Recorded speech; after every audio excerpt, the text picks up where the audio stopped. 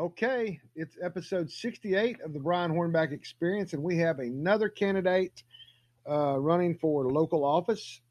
We have Miss Annabel Henley. She's running as an independent for Knox County School Board in the 9th District over in South Knoxville. Annabel, how are you? I'm doing great, and I am actually running as a Democrat. Oh. So, yep. Oh, well, I guess it would help if I paid closer attention to the list. My bad. That's all right. The good news is though you will be unopposed in May.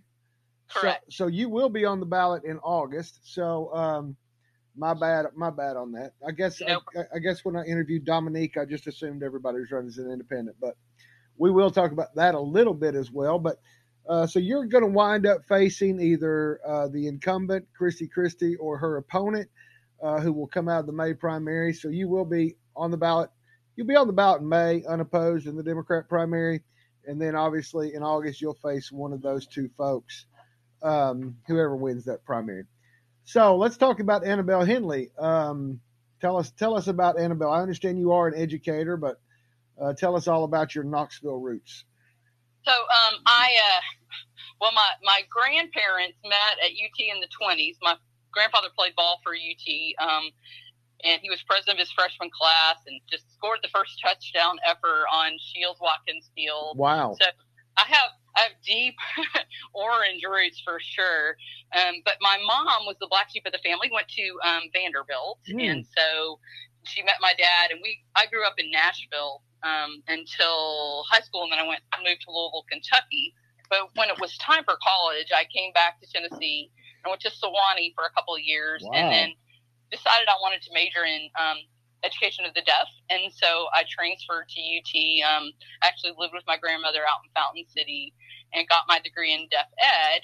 Met my husband at the School for the Deaf, and he is a born and bred South Knoxvillian. So we lived in Island Home for a while. Then we headed to Memphis for 10 years and raised our kids mostly there, and then came back here when our youngest was in the second grade, and he was in Dogwood, went up through Dogwood, and then took a little detour over to Vine, which was the best situation for him at the time, and then went back and graduated from South Doyle. So when I stayed home and raised my kids for a bit, and interestingly, always wanted to be on the school board because I was always intrigued by the decisions they made. But when I got back into the workforce, ended up working for a doctor, and he trained me on office management. And so currently I work at the Knox County Health Department, and I do it's kind of a good marriage of my degree and this job because I do a lot of health education. I work in the women's clinic, and so we go into the Knox County Detention Facility. We go into different rehab places, and we do a lot of education about the services that we offer. Now, and you're also an active member of St. Luke's Episcopal Church over in East Knoxville, correct?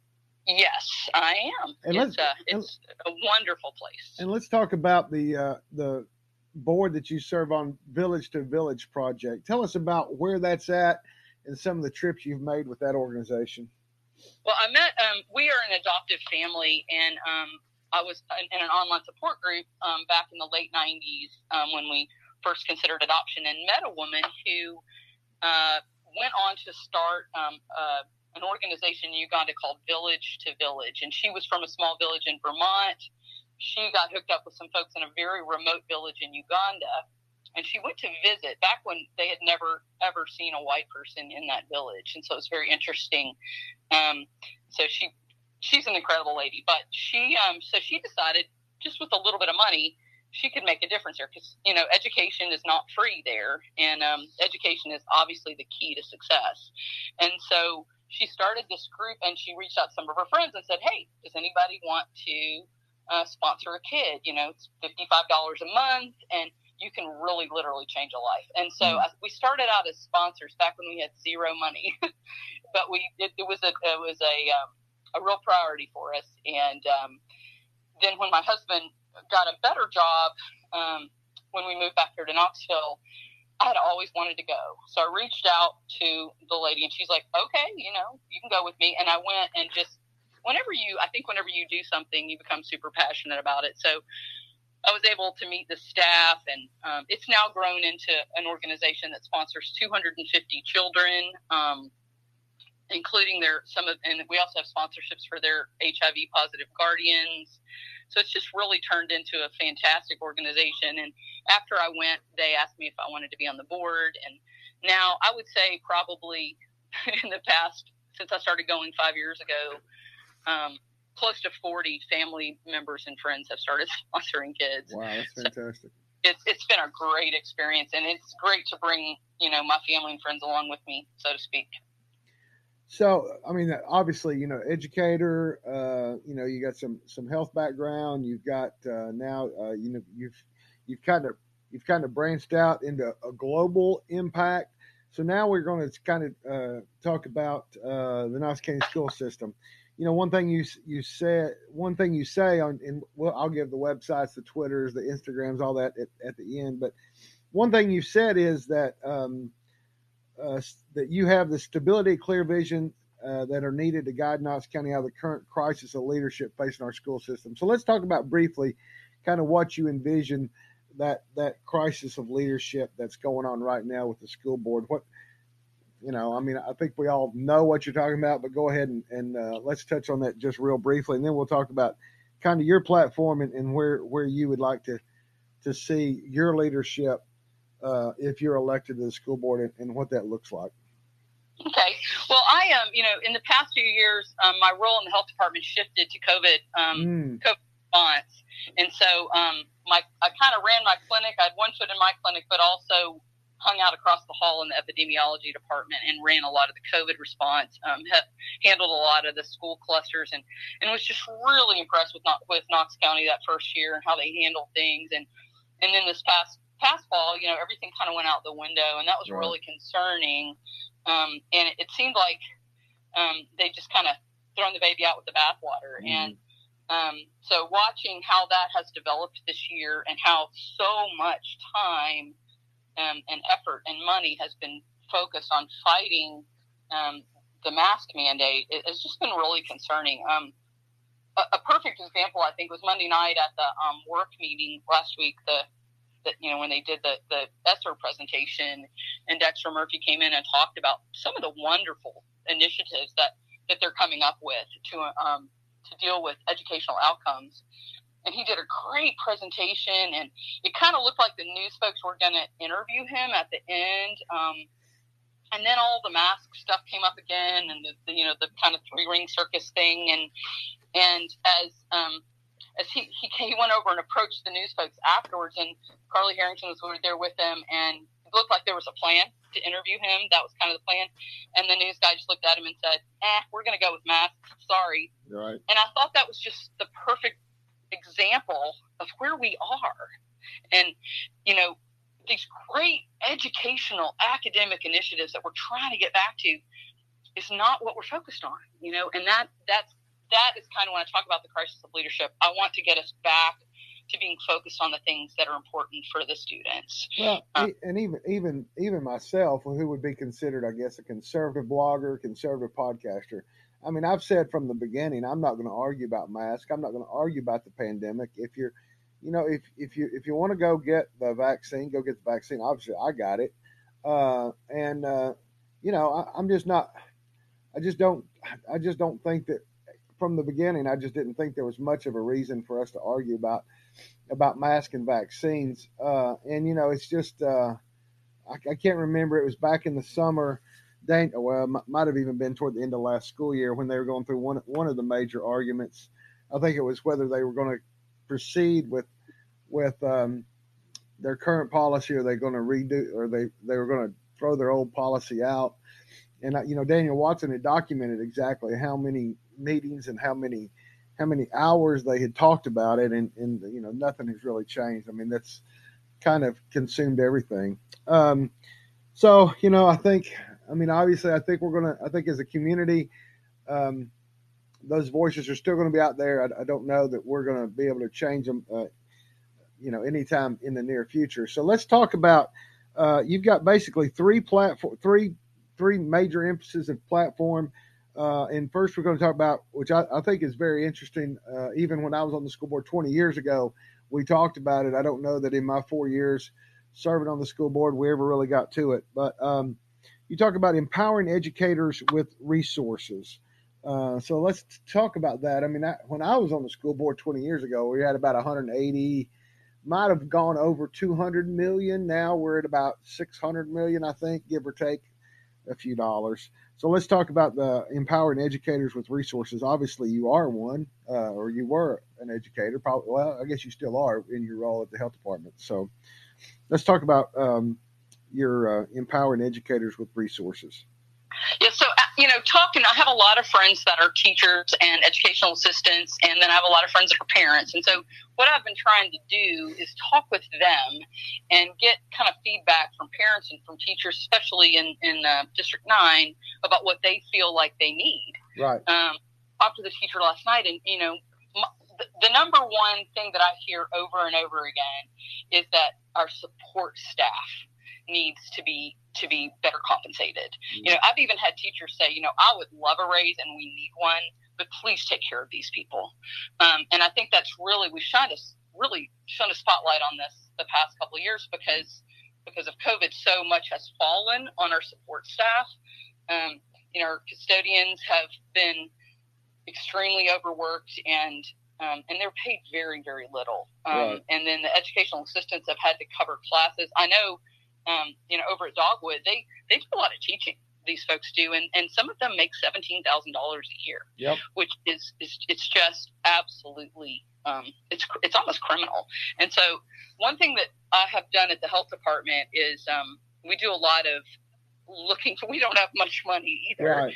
And although right now we do because of COVID, but not normal funds. And so pre-COVID, a big part of my job was trying to find funds to do some of the initiatives that I wanted to, and looking at processes and looking at budgets and trying to see where we can lean this down to try to find some money to shift into something that really needs to be done. And I don't know yet enough about the Knox County school system and their budget and how things go, but it seems to me like that process could be applied to the Knox County schools. And, we could start, maybe instead of trying to find more money from county commission, we can just see where maybe we could lean something down or eliminate something that's not as focused on empowering educators. So that's kind of where I'm going with that. I'm concerned about the facilities. Some of the schools are literally falling apart. Right. The whole issue with the playgrounds is so sad that the schools have to work so hard to get their own playgrounds. Although another part of my role at the health department is finding grant money, and so if we need to go outside, which I've really been impressed with some of the teachers and folks that have applied for grants to cover things that are not available in the budget. So I would like to see that part of the funding improved as well.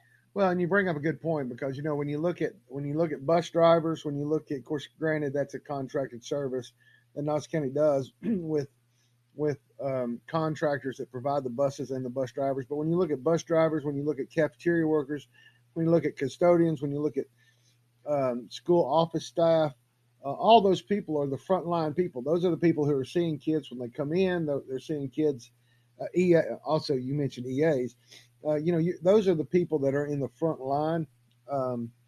And I also know that we've increased some school nurses, but we could always use a few more school nurses, especially in light of what we've been going through for the last couple of years.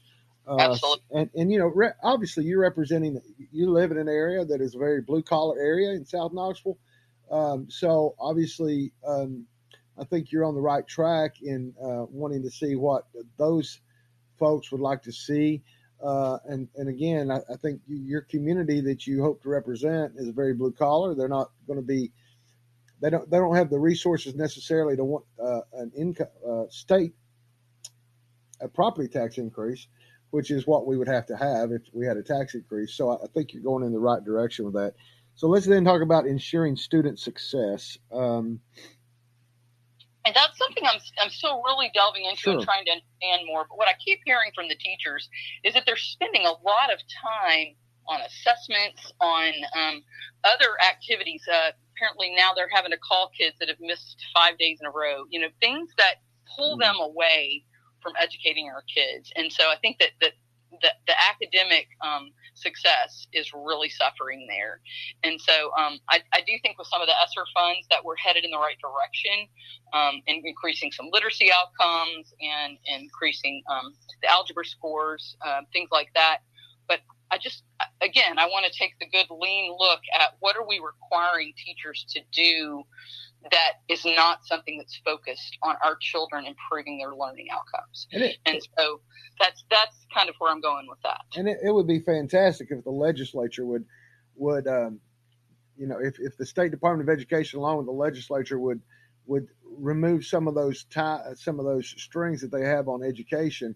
At this point, it looks like this legislative session is just going to be about redoing the funding formula so that maybe we've got more money coming per kid than we have in the past through the BEP through the BEP dollars.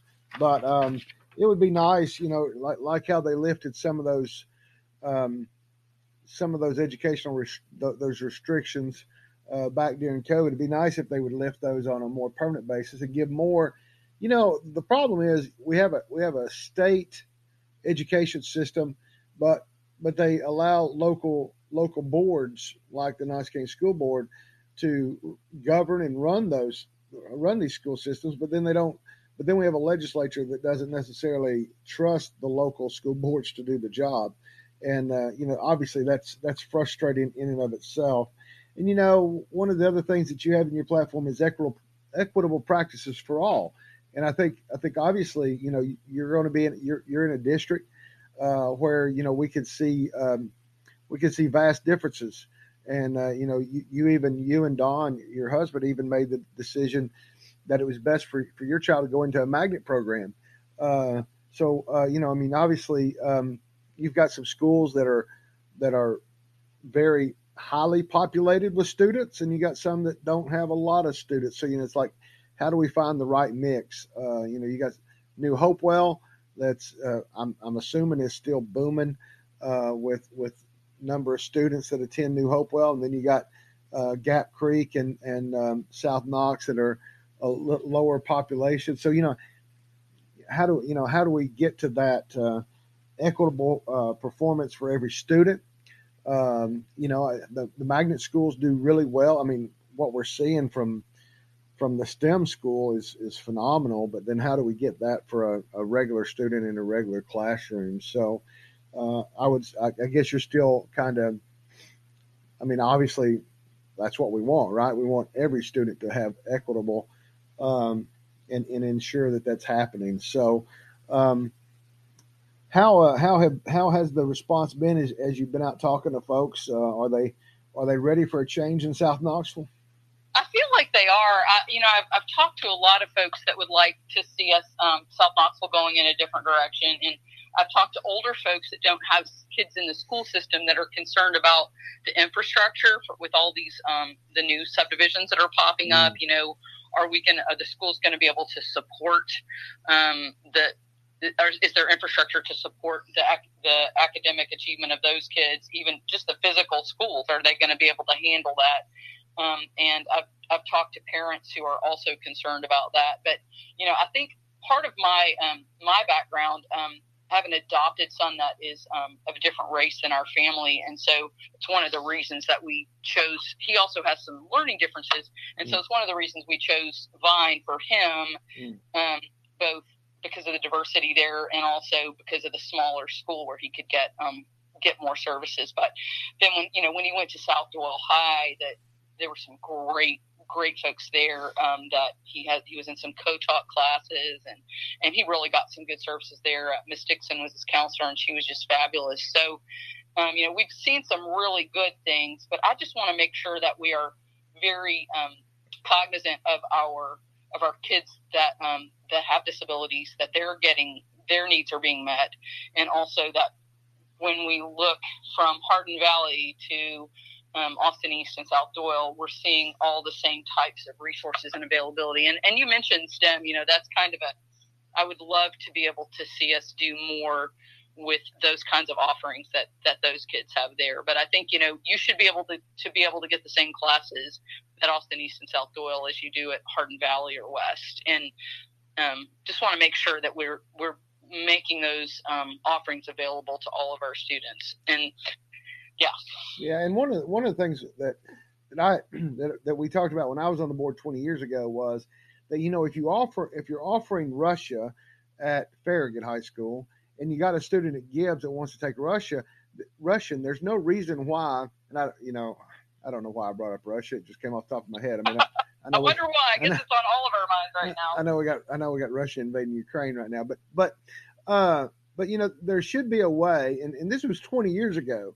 There should be a way that you can, you could have, and we talked about it. There should have been a way to be able to take that teacher that's teaching Russian at Farragut and hook up a computer that allows that kid at Gibbs. Now, obviously, with the technology we have today versus 20 years ago, that definitely shouldn't be a problem. Exactly. And so, I hope that the next board, because we got, there's 5 races up this year. 3 of the school board members are choosing not to run for re-election. So, this new group of school board members that are going to take office on September 1st, there's going to be 3 new members for sure that we know of, potentially 4 or 5, depending on what happens with the election. So, I would hope that those type conversations will continue to be advanced in ways that we can offer a class that we're offering to Farragut to a kid at Gibbs or a kid at Halls can get the same offering that a kid at South Doyle could get. Right. So, I think we're all on the same page there. So you're very active. You've got a website, Annabel, Annabel, 4, education, education.com. You're also on Facebook, same place, Annabel, Facebook, Annabel 4 Education. You're on Instagram, Annabel 4 Education, and on Twitter, one of my favorite platforms. Obviously, Twitter doesn't like all those letters, so obviously you had to cut it to Annabel, 4 edu. And the big 29-year snow that we had 29 years ago decided to repeat on March the 12th of 2022. So you were planning a big kickoff on Sunday, March 13th, but you decided that we didn't know how fast the snow would take off. So you're actually going to have your kickoff on Sunday, March 20th from 3 to 5 at Sono Taco at 3701 Sevierville Pike. I'm sure you would like for a lot of folks to come by for that kickoff, wouldn't you? That would be great. Yeah, we went over there today just to make sure that no one showed up, and we only had one friend show, so hopefully everyone got the word that it's postponed till next Sunday. Right. So, well, we wish you well. Obviously, the Brian Hornback Experience, the Brian Hornback Podcast, brianhornback.com, any activities you have going on, anything that you want people to know about, you're certainly welcome to send that to me, and I'll pass it on to the readers. And I'm sure that we'll be talking again before the big general election, August the 4th. But congratulations. I'm sure if you and Don vote for yourself on May the 3rd, then you're going to win the primary, and then you get to go on to August. So, congratulations on that. And we'll be talking to you again real soon. Okay. Thank you so much. Thank you. Bye-bye.